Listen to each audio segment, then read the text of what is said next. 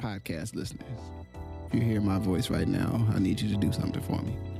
I want you to take out your phone or on your computer, go to Apple Podcasts, search for Ask Your Old Head podcast. You'll see my logo, my little picture, my little image there. Find the show. Please rate and write a review. It's a small thing, but it helps others find this work and find what I'm doing here. And it really, really matters, as small as that may seem. So if you could please do that before we get into the show, I would much appreciate it. Thank you for listening. Let's get into it. Peace. You are listening to Good Brothers. As always, please take the best part for yourself. Peace. Peace. I'm Jesse. Justice Raji, what's happening, my brother? Man, look, let me tell you, it is the 7th day of Black History Month, and we figured that it would be maybe plenty of time to take a look and talk about Black History Month.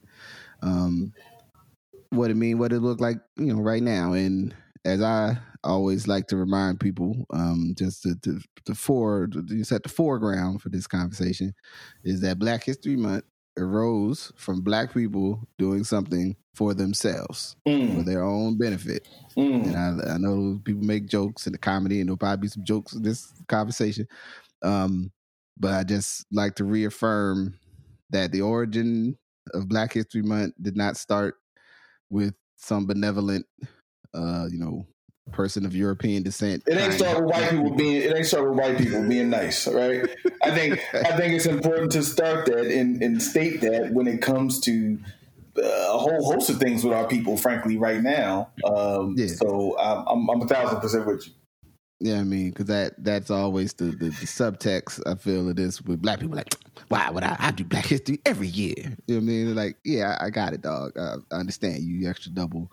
You read about Sojourner Truth every month, not just in February. But the reality of, like, because other people, and we'll get to this, I think, maybe. So let me hold that and just go. What's something just at this moment, just coming into Black History, like what's some of your initial thoughts about this, just in the context of what we've been going through, since this time more or less last year, and what's happening and all the things and pandemic, the tumult, as it were, you know what I'm saying, in the wake of the occurrence and the murders and the deaths of George Floyd, Breonna Taylor, Ahmaud Arbery. I mean, so one thing I want to touch on with that, again, this is might be a little bit touchy, might be a touchy podcast for some folks. Hey. But I think, I think the world, obviously, when looking at the murder of George Floyd, was justifiably, everyone over the world was justifiably angry at what they saw. And we saw the buildup of, you could argue 400 years, you could argue 50 years, just depending on whatever your twist is, right? 400 years, 50 years, 10 years of whatever, of around Black folks and dying specifically on camera, right? Which I think is a very unique part of this conversation that I'll touch on when it comes to Black History Month. That, like, Black people have been dying, but Black people started dying on camera around 30 years ago. Or getting beaten up on camera about 30 years ago, dying on camera maybe 10 years ago, right? So 6 to 10 years ago. So I think there's a different kind of conversation that emerges when that happens, very much like the Civil Rights Movement and how, when it was broadcasted around the world, the United States was not in a position of strength to go and tell other people what to do, right? So with that, this Black History Month, it's only 7 days in, so I'll, be gracious. It just feels like month 9 or month 8 of white people being scared about Black people. You know what I mean? Like, it doesn't feel like it's like, oh, Black History Month. It feels like we better talk about Black history or give somebody Black some money because it's Black History Month, and they're going to talk about we ain't good enough and we ain't woke enough. Right? It doesn't feel, I mean, and I know we'll touch deeper on it a little later, but it doesn't feel like that kind of self-developed, self-oriented vision that then others connect to.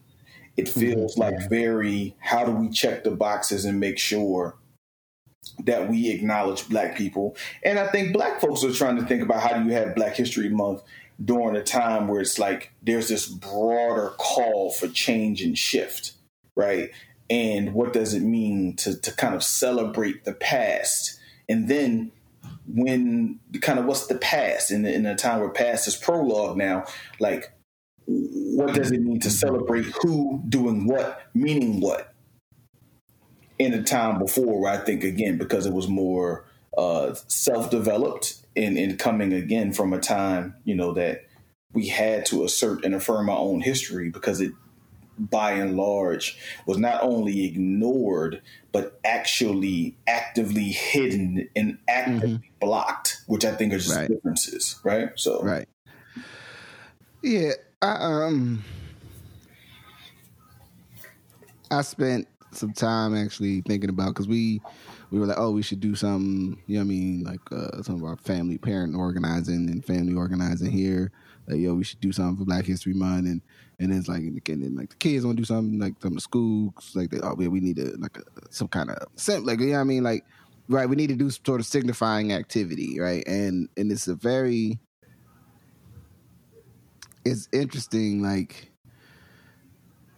it's like you end up looking at Black History Month like from a third perspective, like it's happening, and it's like other people, oh look, like like the commercial come on with the with the kente cloth and the deep voice, so much dignity, pride. You know what I'm saying? And then you see like, and it's like we like some like proud Black person crossing their arms after making something or handing something to somebody, or like moving their business forward, like whatever, like positive image, some, entity or corporate vehicle, will bring forward, or like, maybe a declaration about something, like, and it'll be like I guess it's cool, right? Like, I mean, but then I'm like, like, I don't really ask y'all to do none of that.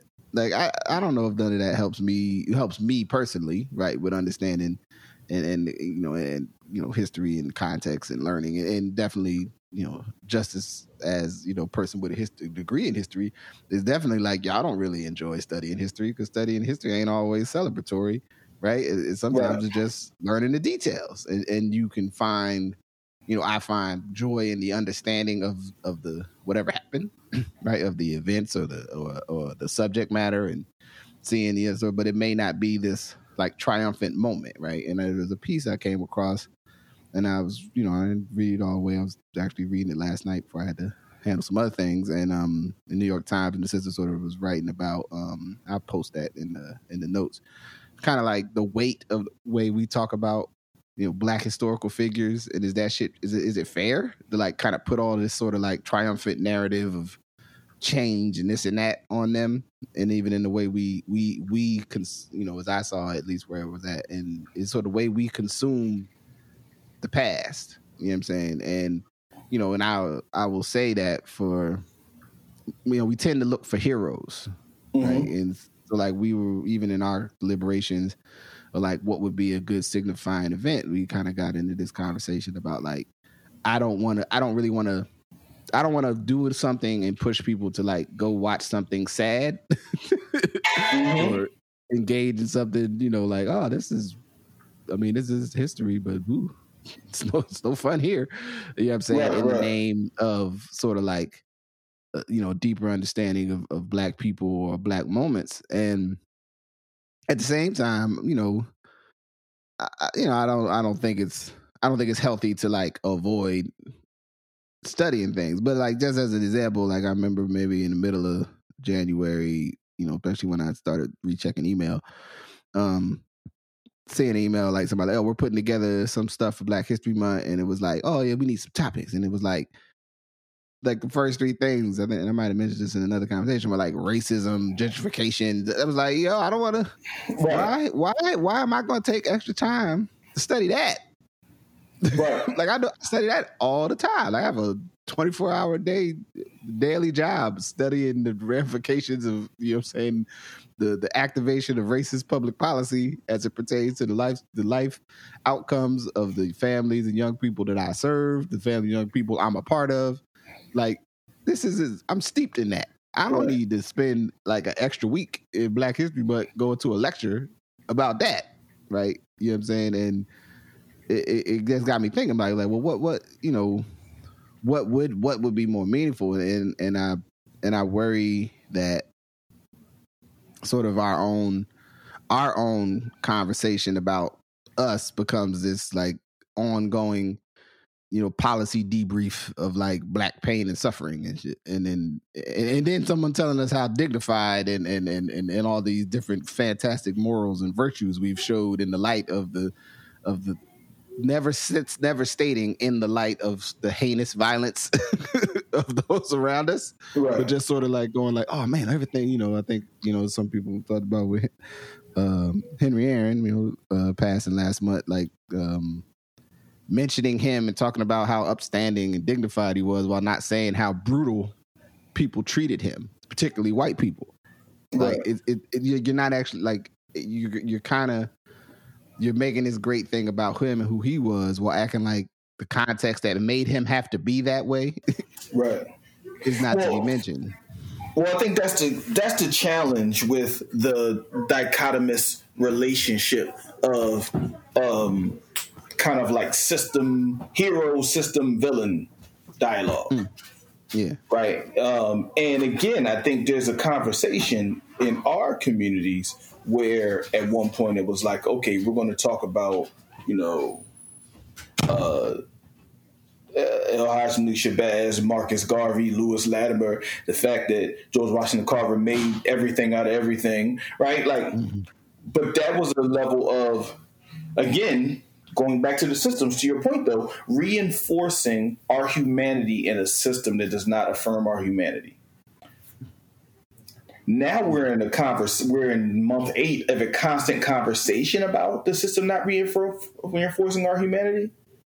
So to your point, now it feels like, okay, so we're going to talk again about the thing that we just talked about? Or we're going to talk about the fact that, like, you know what I mean? Like, are you going to talk about the fact that, like, you know, health disparities killed Black folks a long time ago and experiments did, which is why Black folks don't want to take the, you know, the vaccine now? Like, is that what you want to talk about for Black history? Right? Or to your point, do you want to talk about this Black person who persevered with all the struggles against them as a hero to be seen, lifting them up and talking nothing about the context in which they come from, right? One of my challenges is we look at Black history about people versus places, or people versus ideas, or people versus even communities. I saw something about like Black Caribbeans in the Harlem Renaissance, right? And I thought that was interesting because then it takes it out of just this one person and says, hey, here was a community of people who connected to this Harlem Renaissance in a unique way, which is good for us to think about. You see what I'm saying? Like, that's good for us to think about. But if you just make it about individual people, you're either, like I said, a hero or here's the problem. You create this dichotomy, which again, in 1987 or 1985, when El DeBarge and them are singing "Celebrate for King, Celebrate," like, you know what I mean? Like, that's fine. We were trying to tell our kids to make sure that they didn't mess up the perspective of Martin Luther King, right? But now it feels different. And going back to your point, how much of it is motivated by the interest of engaging and telling the world about Black people, not just Black people, right? That's another challenge I think we have in this time, where I would argue, even though we know Black history is world history, I shouldn't even have to say that, but, you know, for the sake of it, you know, a lot of Black History Month was about Black people knowing about who Black people were. Once again, it was for us. It was early FUBU, right? It was for us and by us. Yeah. It was absolutely. It was definitely like, hey, like, you know, I know people, what you've experienced has painted a world, whereas if the only one, you appeared out of the ether in chains somewhere in the lowlands of South Carolina. You know what I'm saying? Like Right. that's where you came from. You know what I mean? It's like no. Actually, there's a whole world that, you know, not only predates the current, you know, what the people you're descended from experience here, but there's actively an other world happening. Right. And people that look like you are doing different things, you know, and to say nothing. And to say nothing about the fact that there were actually black people who did things not in America that you should care about too, which is a whole nother conversation, right? That there actually were black people who went other places. There's actually a place where a whole bunch of black people is called Brazil, right? You know what I mean? To say nothing of actually Africa, like, you know what I mean? So, yeah, black people went to France and did stuff. And you know what, you should kind of know about it. But again, we can't have a conversation about the nigritude movement when we're having a conversation about, like, how dehumanizing is it to experience gentrification during the time of COVID. Right? And I'm not saying that we shouldn't think about that, but the context of thinking about the goal of Black History Month, not just its original goal, but then its practical goal up until relatively recently, and then how is it being used and how does it stand out in this time going forward for our community, and then also broadly in a broader sense for the world. So yourself, like, so I remember, like, it comes every year, and as I've worked in schools and educational spaces and things, like, you know, in programmatic, you know, spaces, it comes up every year, like, okay, what are we going to do, or what are we going to make sure our families connect with, or, you know, whatever. But I also wonder at this moment, and I you know, I try to, you know, to the degree that I can use, you know, the Twitterverse or, you know, other, you know, pipelines to young people, whether that be my kids or, you know, folks young people that, you know, we work with just to get a, you know, temperature test on, like, what are y'all thinking, right? Like, what's showing up for them, you know. But then it got me thinking about, like, you know, I remember, you know, elementary school Black History Month being, you know, we would, you know, maybe the bulletin board would have, you know, all the Black heroes up on it, you know what I'm saying? And maybe you get, like, the, you know, now, you know, I had a couple years there where I had pretty dope, you know, Black teachers, which I was, you know, fortunate to have. So those ones didn't feel, I guess, inauthentic or, you know, not healthy, so to speak. But this sort of, like, I wonder, like, how the folks handle it these days, like, and how are, you know, I don't know if millennials is the right generational construct, but, like, how do they experience it? Like, are they excited? Are they like, Black History Month is that bullshit when they gonna try to act like they care about me? You know what I'm saying? Like, is that the energy they coming with, or is it? Yeah, I mean, because you know, when you read up on Carter G. Woodson and basically the Harlem Renaissance crew, you know, related to this. You know, the energy was, yo, let's put on educational stuff for our community, right? Yeah, you know what I mean, and I think the thing that's interesting sometimes when you're trying to do something that is shedding light or teaching people about whatever, you know, the subject matter, it you know, like me saying to young people, hey man, I want to have, do y'all know about the you know what I'm saying, like the what's the name, Marines in the War of 1812, like the British, like the black, you know what I'm saying, formed some enslaved, some freedmen who joined the British because the British was like, look, if you join us, will you be free after the war is over? You know what I'm saying? So they enlisted, and they and then looking into them, you know, fighting in the Maryland Eastern Shore, and you know what I mean, like that might not, like, somebody, I can see where someone could frame that in this, like, yeah, but we still ended up in persecution. So I don't even want to learn about that. Right? Absolutely.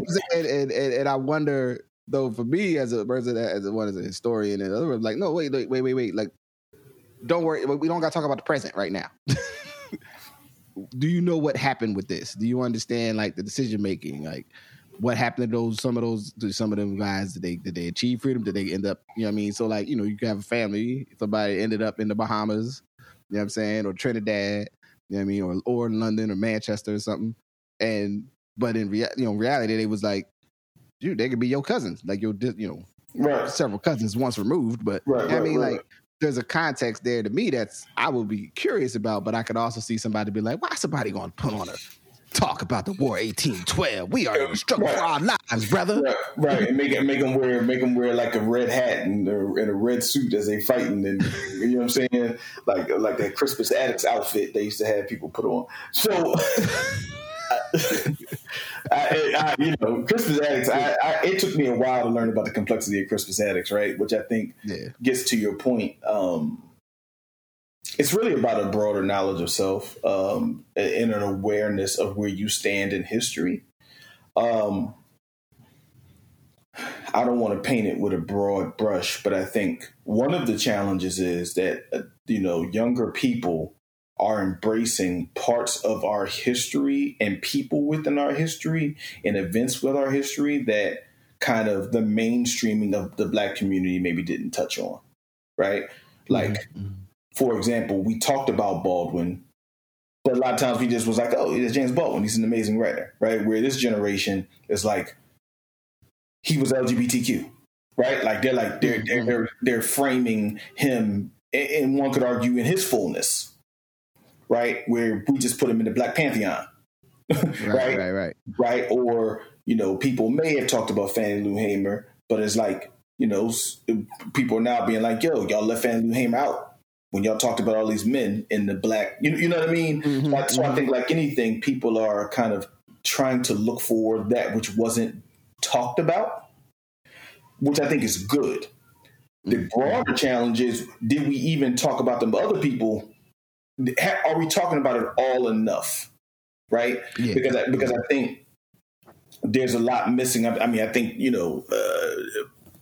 whatever framework that everyone had of Booker T. Washington versus Du Bois, we know generally just stinks. Like you just didn't know enough about either of them, right? You just don't know the power of either of them.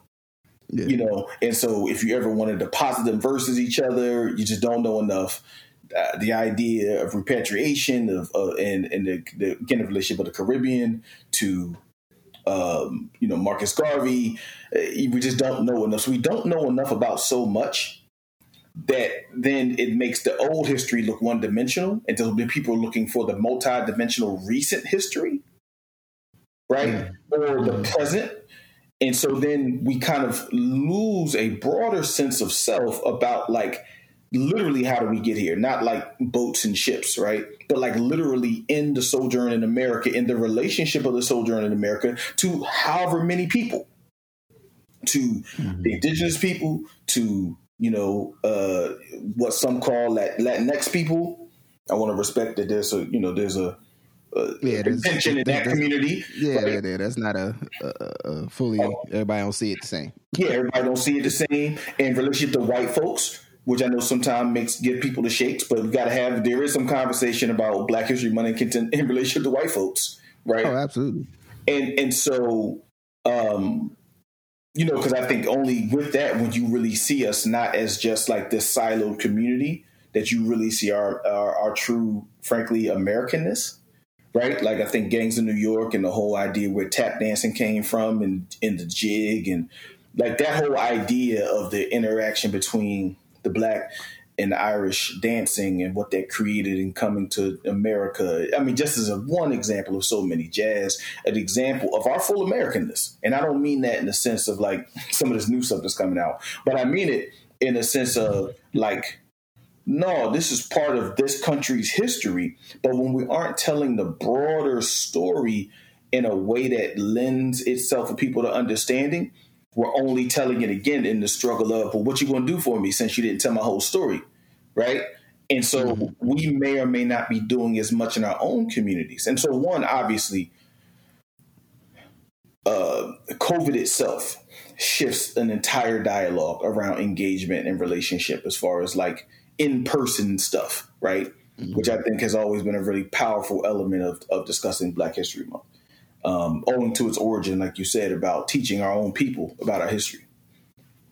But then there's also just the kind of the new space we're at, which I think is good and it's challenging.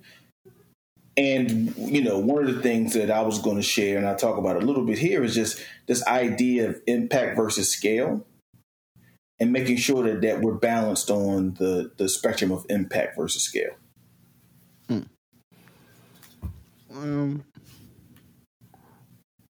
I think that we don't got the delay to get into that. Let me just add just one thought. As you were saying, she was adding on about, I always think about, we have at this moment, we have a very public kind of thing of like, at least as I see it, of like what someone's analysis of what's happening with whatever, phenomena or thing that's happening in our society.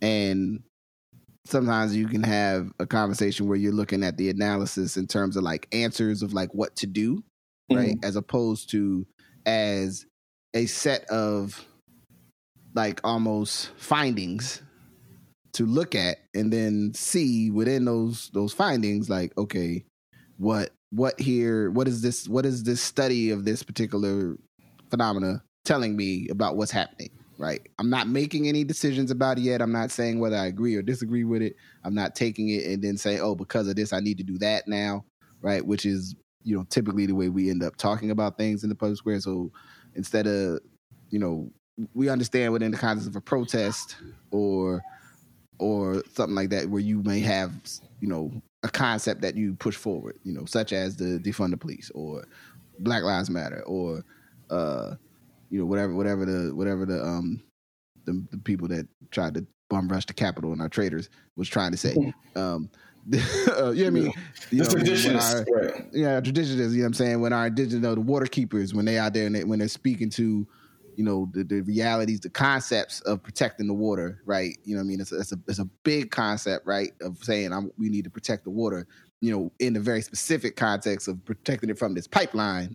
But it's also part of a bigger idea about water protection and land and way land is used, way land's not used. And so for me, thinking about Black History Month as like a moment and the way we do our own ongoing sort of analysis body of Blackness, you know what I'm saying? Present, past, future, it impacts your perception, impacts your decision making. It impacts what you think is, right or wrong, so to speak, as it pertains to Black people.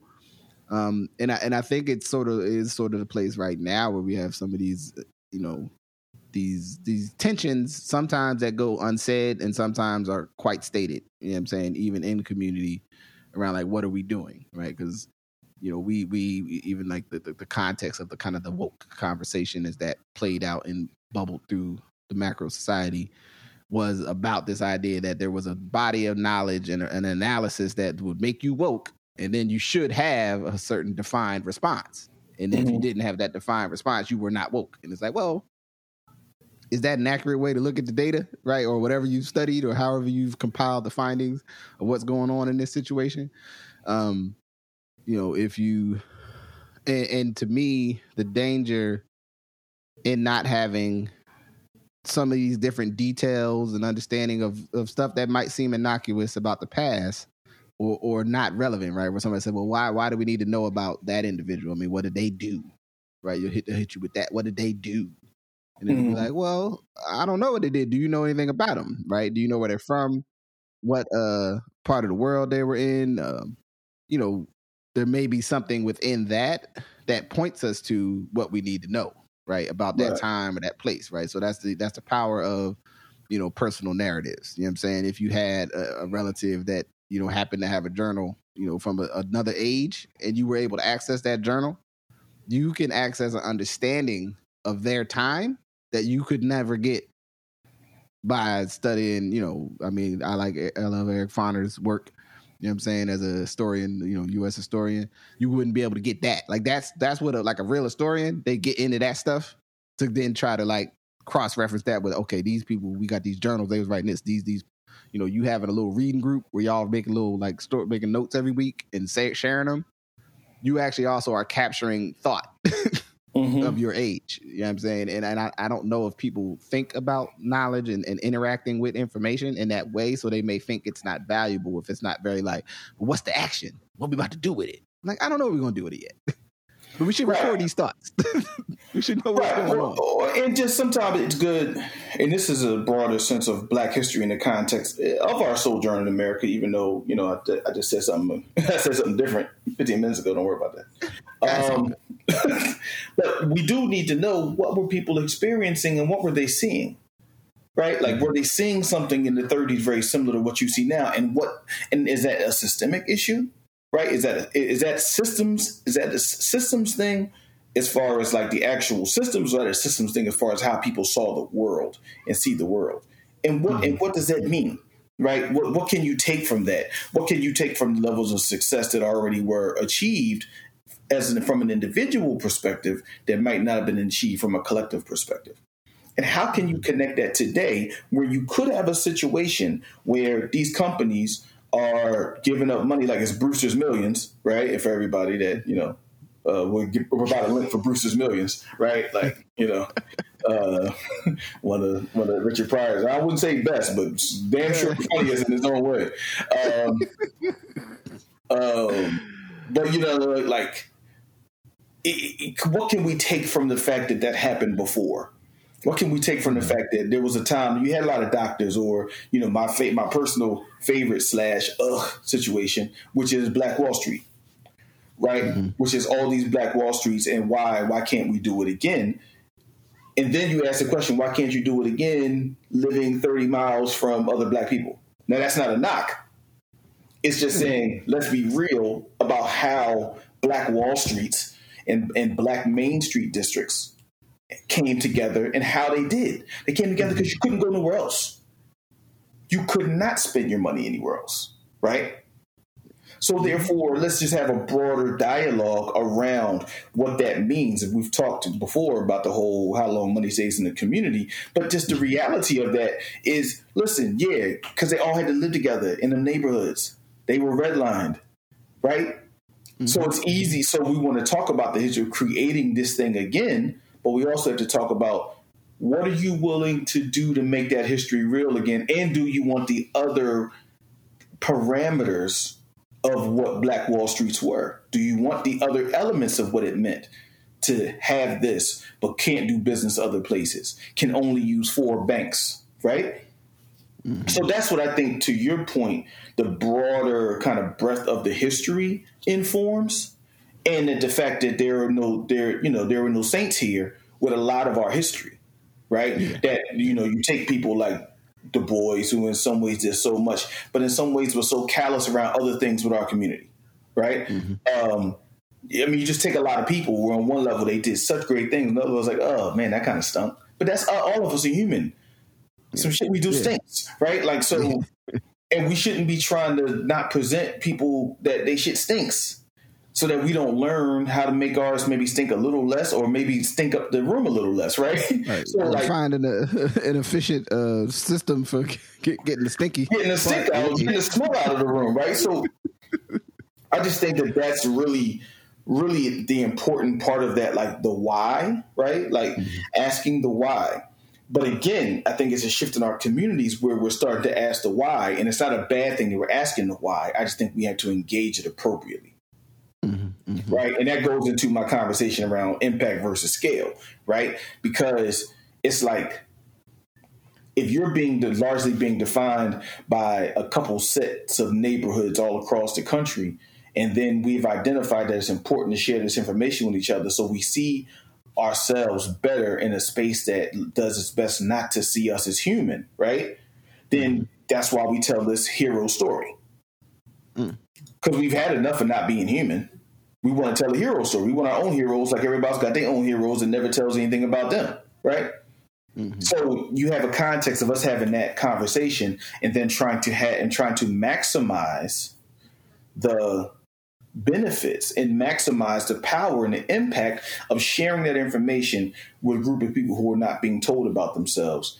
Then obviously, as we get into different spaces, one of the things I always talk about is, for me, as a, adolescent and high school student, Black History Month meant, 50% off of McDonald's for the entire month. Let me tell you something. McDonald's they was smart, man. They was like, it's your time. It's your heritage. Yeah, it's your heritage. It's your history. So proud. Right on. So proud. Know yourself, brother. And you know what I'm saying? Next thing you know, I mean, chicken sandwich and a filet fish sandwich, buy one, get one, had 50% off, buy one, get one free. Was killing McDonald's as a high school kid, man. Fries with all your filet of fishes and shit, man. Like, you know, it was like Burger King, they ain't do that. You know what I mean? But I mean, to be true, frankly, that was because McDonald's had, you know, they had folks not just working there, but they had franchisees, and they were ahead of understanding. You know, you better take advantages and get people in here and put this kente cloth on the in front. You know what I'm saying? When it's Black History Month, right? Right. I was saying, I have the book. I started reading the book, but it's good. It's back in the backlog on the, you know what I'm saying, the impact of the Black franchisees and, you know, coming out of the 60s and 70s. You know what I mean? So I'm sure somewhere in there, you know what I'm saying, there's a piece of that is due to the influence of those individuals. You know what I mean? But I think it's like, I remember that too. And I forgot that they did have that discount. You know what I'm saying? Like, I never, it didn't, like now you say it, I'm like, oh yeah, that was always like February. Because it used to happen, because my birthday's in March. So in my mind, I remember like the discount would end like before my birthday. Because then, you know, your birthday, you try to angle for shit. So, you know what I mean? I'd be like, hey, Mom, the discount, man. We go give me some quarter pounders. What's up? You know what I'm saying? Like, but the discount was over. The discount was a February thing. But man, you so mad. Let me tell you something. I was so mad February 27th, man. I was mad as a mother was February 27th, man. Because that meant them free fries and them chicken sandwiches. That was coming to an end, man. And my money ain't go nearly as far. You know what I mean? Like, I used to get all the black papers. You get the Tribune and all the different black papers in Philly, and just, hey, hold on, they got the McDonald's joints in there? Hold on, see. Right. My partner he go like down north. I get the ones from down 52nd Street, 60th Street. We gonna get this, man. We gonna get McDonald's for everything they owe. That was reparations. You know what I'm saying? They gonna pay us back. They gonna take care of us with these burgers and fries. Yeah, right. If only I knew. But yeah, right. If only I knew. Yeah, right. The joke's on you, Jack. But but I was just saying, like, so you had this level of what you consider impact when you went to some sort of gym, right? You went to some sort of gym or rec center in the community. And somebody put an event on, and you know, the celebration. It was sponsored by, you know, Budweiser or that's right, the Eagles or some shit. Like, that's I mean, like a sports team or sports team, or just like somebody's brewery, somebody's like, you know, somebody selling beer, right? Because you know they wanted to shout you out as you came and bought a 6-pack. But then it was like the brothers and sisters would do something in, like I said, a gym or a rec center. And it's like, okay, we're going to hear from Brother Naeem Akbar, or, you know what I'm saying? We're going to hear from Amos Wilson, or we're going to hear from somebody about why history is so important. They're going to sell black books, right? So it was like a space and time where it was like for impact. And now, I would say as a broader conversation, we are now having a scale dialogue, right? So we're not having the, like, in the gym or rec center on the third Saturday, you know what I mean, with the Black Dance Ensemble and the ballet, you know what I mean, and somebody doing a poem from Langston Hughes, right? Mm-hmm. And half off chicken sandwiches.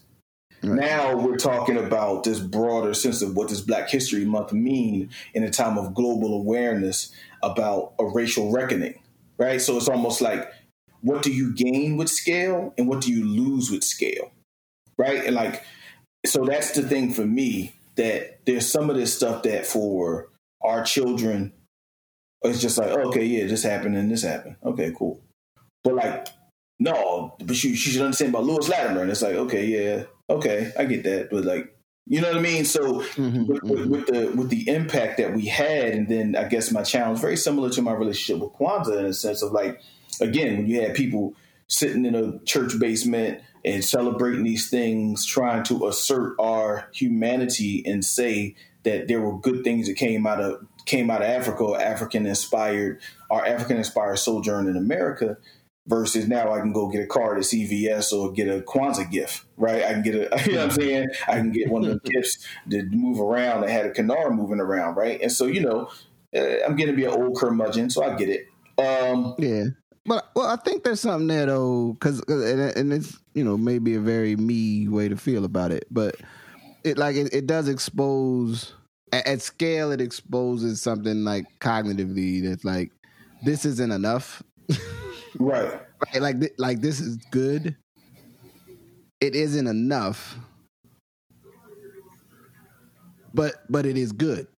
And then, so then but like, I mean, like, I think when you get to a place with it and you go, you could, if we flooded the month and it was like, man, every day I got a different lecture to give to the young people, and we doing it every day for Black History Month, we're going in. And then, I mean, maybe that would be enough. I don't know. But you would, some part of you goes like, yeah, even if we have like a whole lot of like really dope learning events and celebratory events, and maybe the young people do some connection, they do some hands-on stuff, whatever happens, whatever activities of learning and the expression or remembering and reminding of your legacy of competence and excellence, it won't be enough because these other things are still jacked up over here. They're like, they may be outside of your immediate cognitive bounds, but it's like, it's not enough.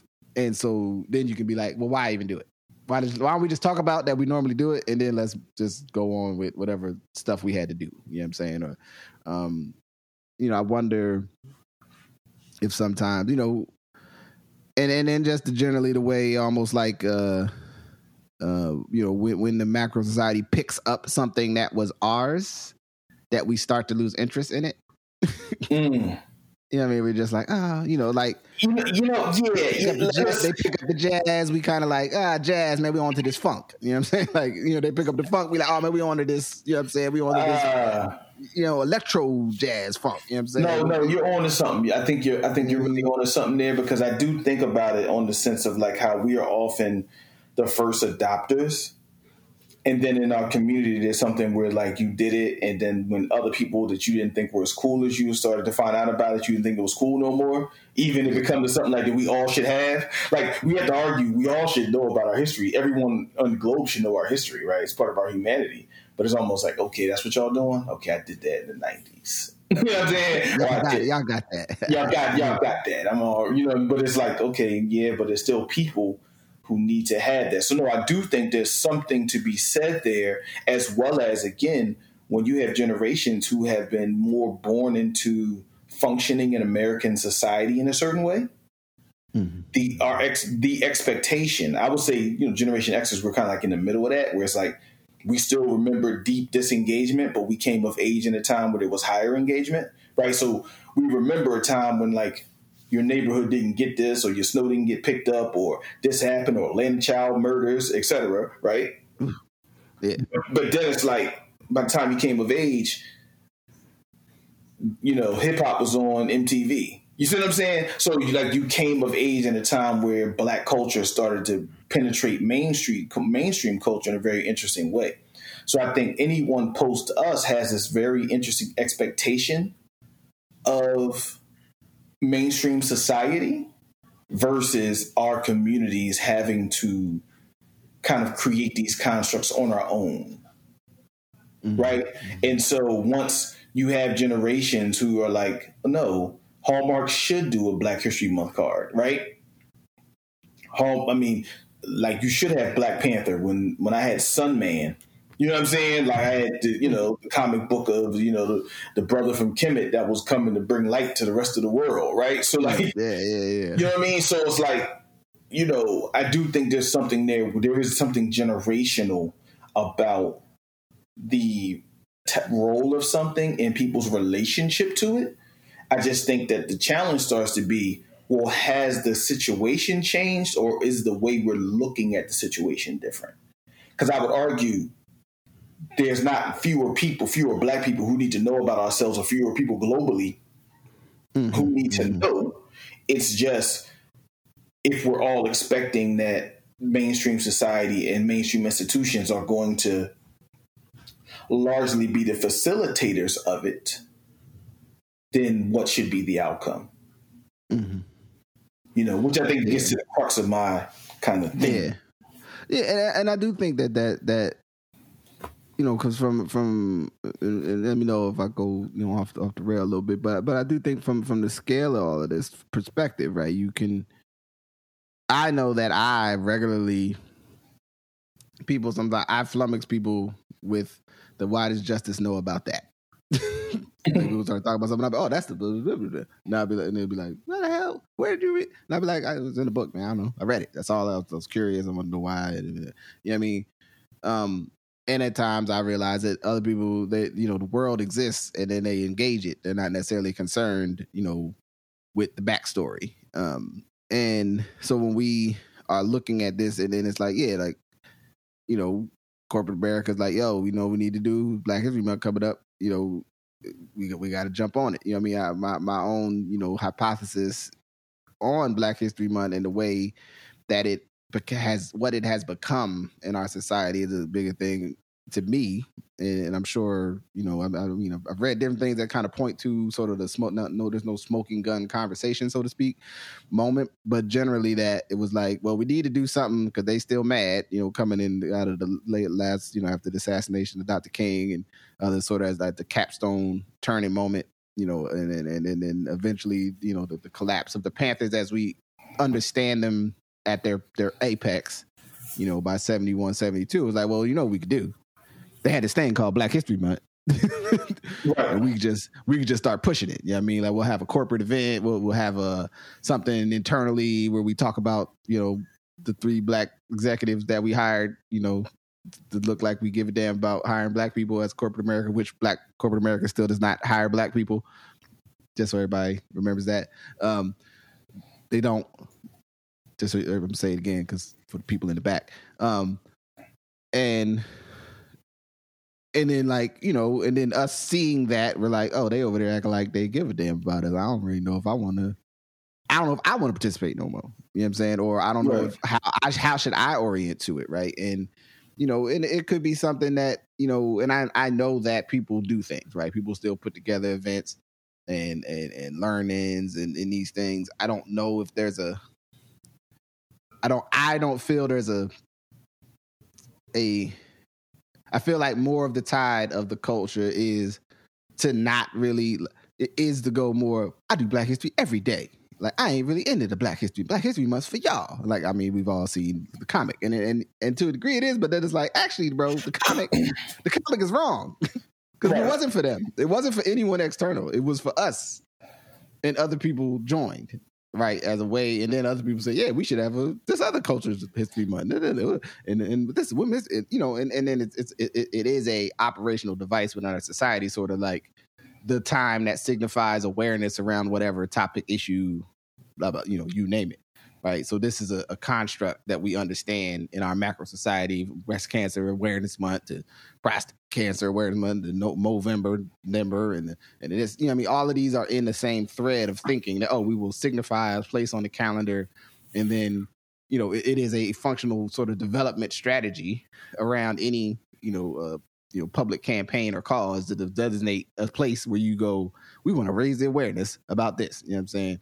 We want to go into the Coming to America reference, Jackson Heights, we got to have this what's name awareness month to build up the community center. You know what I'm saying? And Miss Lisa from the what's name gonna come here and the beautiful daughters of our own McDowell, like he's gonna get up on stage. Like these are ideas that we understand, and I think that there's something that happens with this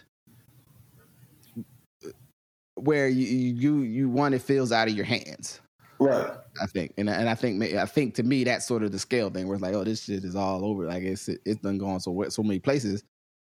I don't know. It seems like too much. I will, maybe there's a film festival and I'll see if I could go catch a movie. Right. Like I'll see if I could jump in somewhere on it, but I am not, mapping out my own engagement, with that information. And, I would like to see or return or be a part of more. So just something. So I'm going to do, I don't know exactly what I'm going to do. I'm talking to by, like I did like a Black History little class for like the kids and that we've been doing organizing with last summer. And I'm going to do something at the end of the month, and we'll just have a conversation about, history. I don't know, I may have a topic. I got to do sort of a little bit of work so I can get there. You know what I mean? Because it is, well, one, I was asked because young people enjoyed it. They had fun talking about history with me, and I like talking about it, so I want to do it again. Right, but and that's a little small. That's my little thing, But there is a collective value if folks are having these things where it's like, we're doing something fun about us, for our own benefit. You know what I'm saying? And other people may or may not watch. I wonder. I don't know what the right pathway is to the impact. I don't know, catching up sort of with the scale of things. I think here's the interesting thing here. Like, it's both and, right? Like, I think if sometimes you want to go small to go back big again, or you want to have something small that, in the cool Hove restores the feeling after Snoop came and crushed the buildings, right? And, you know what I mean? Like, you want to have something that is very impactful while all the other stuff is going on, then that's fine. I think sometimes we all get into this either or conversation, which again goes back to the hero or villain, person or system, Du Bois or Booker T, L. Malik Shabazz or Martin Luther King. You see what I'm saying? Like Vernon Jordan and Ron Brown and them versus the Panthers, right? We get into this thing of like, except like the broader vision of all of it does something. Not one of them does everything, right? But all of it does something. So I think it's really finding out where we do it, because I think there's something to be said for the kind of impactful engagement around a neighborhood's history and your family's history, right? Which I think is really important parts of Black history.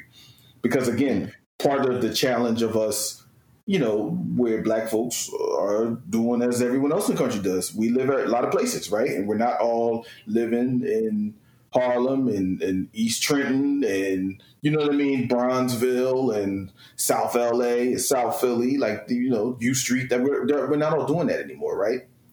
So with that comes, how do you so it was easy to talk about those places because it was like, hey, we're going to talk about, these people from this neighborhood or this city as part of Black history. Well, that's a little different now because you got kids that's grown up, and then what relationship do they have to those places? But I think there is something to be said for family history. There's something to be said for a city's history, and you know what I mean, and then or topics history, right? Like if a young person is into science, or young person's into botany, or young person's into military strategy, they frame it for them for that, versus just this like, here's the 8 people you should know about, and then someone else is like, well, here's the 18 people they didn't tell you about because they didn't want you to know about these people, right? Where like, here's the frameworking, and then here's how a community shares information to complement, and this is important, all the other things. Because what we can do sometimes, and I've said this before about a lot of different stuff, we can make ourselves museums. We can be like, look at what Duke Ellington did. Now, you see it sometimes when you go to D.C. in particular. It's like, look at what U Street was. And it's like, but there's no Black people around. Right? So we're really, this is a museum. And some people might say a mausoleum. And so I think that it's important for us to have that living form of history where it's like, okay, this is what's happening, but Black history is still being made. If something happened in 1990, guess what? That was 30 years ago now. Yeah, like, no, right? That is not a recent fact. No, it's not a recent fact. I thought about it. If when we was coming up, if somebody told you something in 85 and they told you about something happened 30 years ago, it was 55. Right? And now, for the same time, our younger babies are young. Like, yeah, okay, if you're 14 and you hear about something that happened in 1990, you were not even a glimmer in anyone's eye in 1990. They're like, y'all had cell phones then? Like, yeah, really. That's real Black. That's MC Hammer's real Black history, Jack. So, and I'm being funny but kind of serious in the sense that, we can forget the power of what Hammer meant to the record industry in the same way now that we give so much credit to black folks who broke into, Chuck Berry's and you know what I mean? Like the fact that MC Hammer figured out a way to put on certain pants and dance and turn it into however many millions of dollars and had a Kentucky Fried Chicken deal and a cartoon. Shit, he paved the way for everybody now that feels like that's the norm, right? Not trying to go too far with it, but even dig this, right? When Doom returned recently, right? MF Doom. Everyone talks about he had this opportunity on Cartoon Network, right? Cool. Does that happen without Hammer starting with doing cartoons in the 90s? Probably not. Right? With the whole idea of like taking voiceovers and taking these like dark black voiceovers. And again, it gets more niche markets. I'm not trying to draw a direct line, but you know what I mean? Like a lot of stuff we take for granted now on Cartoon Network, even if they're slightly adult cartoons. Yeah. It starts because of this idea of just this broader interest, because now you got people who are adults who've been watching cartoons their whole life. Right. I mean, I think just even to add a layer to that, to think about it. I mean, even Doom as an artist, his life, his creative thread line goes back to that age, right? Like he didn't, I mean, for some people, absolutely. They experience him have MF Doom, and then later somebody told him that Zev Love X, and the whole idea with KMD, blah blah blah blah, right? So they may look at it in that. So I know that people know that, but there's a lot of people who probably may not make that thread. They may not, make that relationship between, Gas Face, you know what I'm saying, and the even the other different ways that, our generation as young people, the way we consumed entertainment, right? Like, we are the generation that really kept watching cartoons like way longer than anybody else before. Like, like our parents' generation knew about Mickey Mouse, but I don't think they was really watching Mickey Mouse for themselves. Right. It wasn't acceptable. Right. It was not acceptable to watch a cartoon past a certain time. It's like It's like video games, right? Like at some point, adults, like adults have been like, okay, so once you get past this age, you should put that down, brother. Where now it's like it's a huge industry, right? Like, shit, I play FIFA. You know what I'm saying? A lot. You know what I mean? It's a little different than shooting people, but it's still a game. But right. I mean, I think to this broader point, there are throughways that are not like in black and white photos. You see what I'm saying? And I think that's important for us all to put into context, because sometimes, again, our framework, and I think the slightly show the best of our people, like our kind of people element of Black History Month, right, was show the best of our people. Yeah, definitely. And so we're still doing that, and I think that's fine, but some stuff just makes history, and maybe that story doesn't end like you want it to end, right? Maybe it's a cautionary tale, but it's still a story. So if Hammer loses all of his money and then comes back as a tech investor now, right? I don't know. I think that's actually still a winning story. I mean, look, that's. I mean, one, I think I think we struggle with this.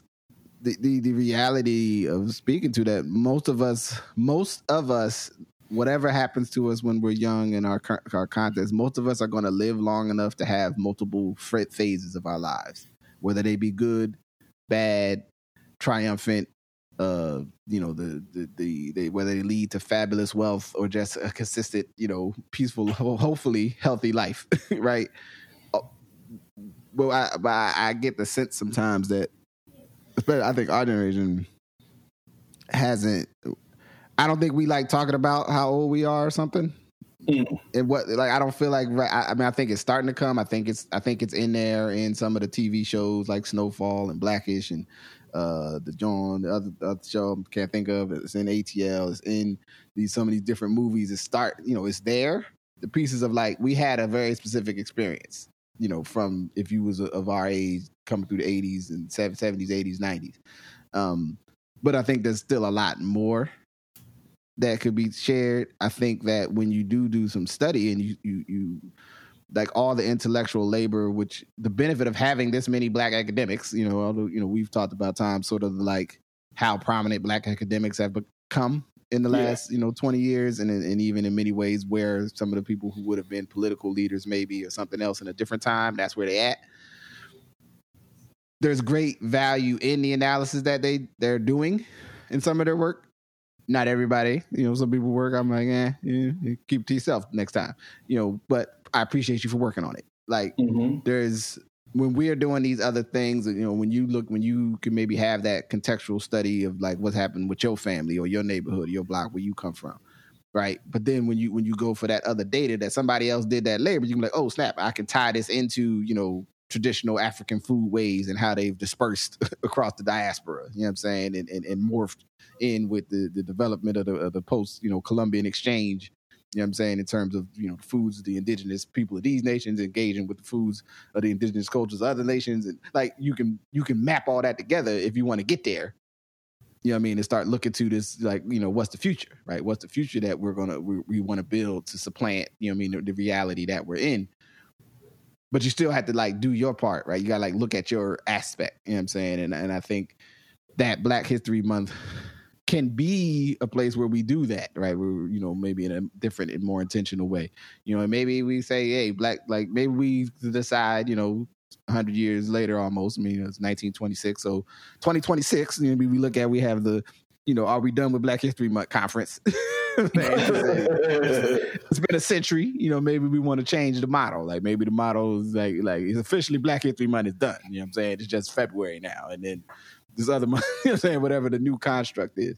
But it's like, it still is meaningful to me to say, let's have that conversation. Let's talk about how do we see, this may seem trivial. I mean, it is music related again, but I was listening to, listen to music generally, but I listened to Let Me Ride a couple of months ago, and then it came back. And I had my different issues with Dr. Dre as an individual, as I perceived him, and in many ways I still do, but definitely at that time in the '90s, and I ain't want to like it. It's a dope ass song. I ain't saying the messages is all positive or whatever. He ain't have to call them sisters skeezers at the bus stop. They were just trying to get where they had to go. What I'm saying is, I gotta bear with, like, there was a moment, it was a cultural moment based on taking that, putting that music around a music style that come out the 70s, right? And is about sort of the culture of that age and how we experienced it as children, and then reinterpreted it in art. Like there's an analysis there that is dope to think about.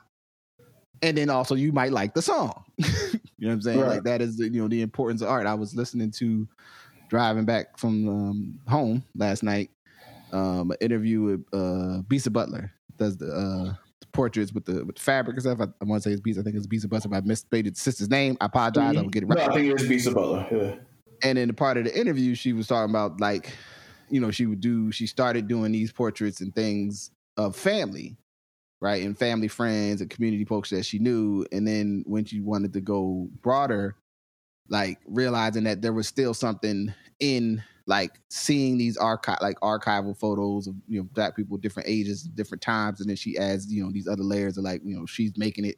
She's not just recreating the look, but she also like may try to use the fabrics of that time, what I'm saying, and the styles of that time to tell, to bring that, like, bring to life those people and how they saw the world and their, but also in their relationship to us now. And it's like, that's ill. That in many ways, and in terms of art creation, is as much sampling as doing that with music or whatever, and picking up some of the energy and the time of a different thing, but also to see and remind you of the past, but also think about what will come of it. What will come next. And I think that if we, I think it's important to maintain the idea, like the future is made, from what you're doing now. But it is impacted by how you understand what got you here. and you got to find some way to balance that nexus and keep that rotation going.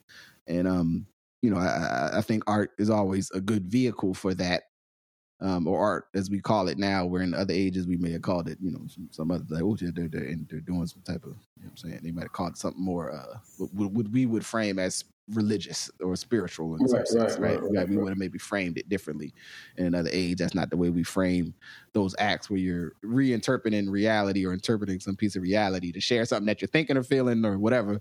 That you look at this thing I made, or feel this stuff I talked about, or listen to me sing this thing, or eat this, eat this. Nah, listen, you got to eat it. It's delicious. It's going to take you right back to, oh man, I feel like I'm 5 again. Like, you know what I'm saying? Like, these are the things that humans do. The aesthetic. The aesthetic. It takes you back to that, I think whether hip hop and porn has framed stuff like the ecstasy or like R&B songs is like ecstasy. But it's like being ecstatic and being taken to another mental and emotional state, to your point, is very normalized in other societies. And even to the point of like, we easily talk about that when we say the runner's high, right? Or the buzz you get from working out, or the buzz you get from being connected to people and hearing a song, right? Like we normalize it in some senses, but then make it really distant in others. So I appreciate you sharing it like that. Yeah. So all that said, man, you doing any speeches for Black History Month? You gonna go there and drop some science? Conferences? They ain't invite Majestic to no conferences. They invite me to no. But listen, I'm not angry. You didn't invite me because I gotta continue to get on Zooms, and I know people be doing the mullet outfit where it's like all business up top and party on the bottom. But I don't get down like that. Like I can't put no shirt and tie on and then have a pair of shorts on, like, you know what I'm saying? Like, you just tuck it in your gym shorts? No, man, it don't feel right, man. It feels like, what are you doing, man? So, you feel like a Jay-Z back in the day with like a suit jacket on and a big pair of jeans and a pair of sneakers. So, like, so no, but I mean, I think the important part of this for me, and I learned about, I forget the brother's name right now, but he was, the first person in Ohio to go for his law to be accepted in the bar.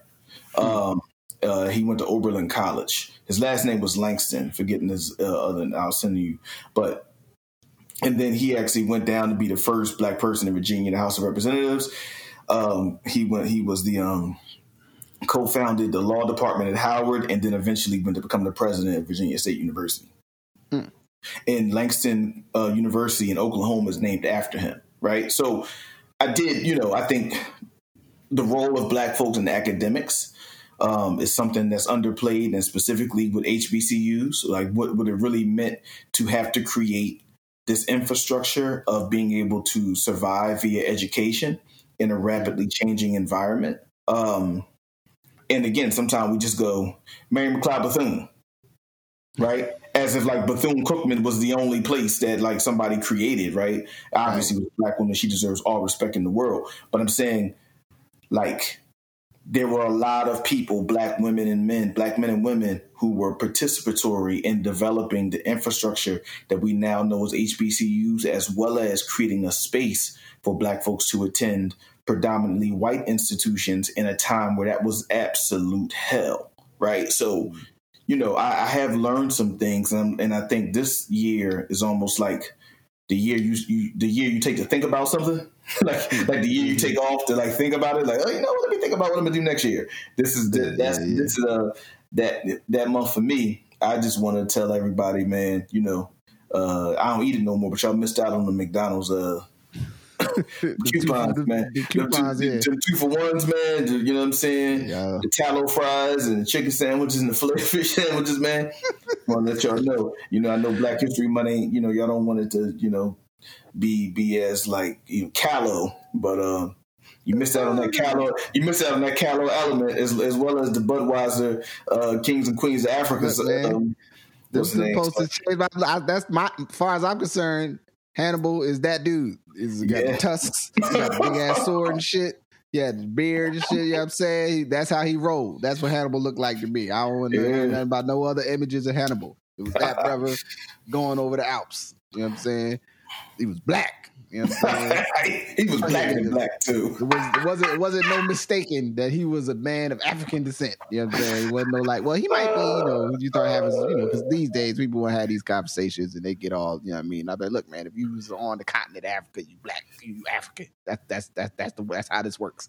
That's where he was born. That's where you from, right?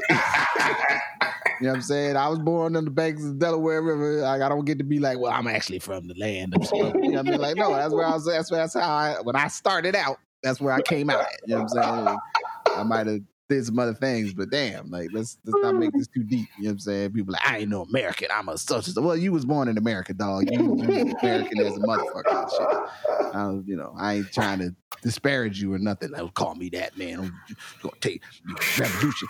I'm like, all right. Cool. You know what I'm saying? It's like, it's they'll never know what it was like. I mean, I imagine they must. I don't know what goes on in them places in that store these days. They might have something I would never know because I don't be over there. But they could be hiding all of the riches and freedom in the playground at the McDonald's, and I'll never get it because I ain't in there. And I'm like, damn, we could have been free. They put it in the McDonald's. Damn, man. Put it in McDonald's. They put it in the library in McDonald's so you wouldn't go get it. They put it in the library for other people. They put it in the library that they black people don't read, which is a damn lie. And for us, they put it in the McDonald's bathroom because you won't get there. Yeah, I ain't going in there. That's how they get it. Oh, man. They cold piece. So yeah, man. Well, guys, I think we at the right spot. I appreciate you, man. Thank you for adding on with me that day. As always, man. Thank you, my brother. All right. So with that, we'll say peace. Peace. Thank you for listening to Good Brothers. Thank you to my good brother, Majestic, for joining me again. Thank you to you for listening. Ash Your Old Head is a creative project created by me, myself, produced, at least in this part, with my good brother, Majestic. But otherwise, it's a one-man creative show. Hopefully our conversation brought something of use and value to you. You can support the podcast by sharing, with a friend, family, somebody you care about.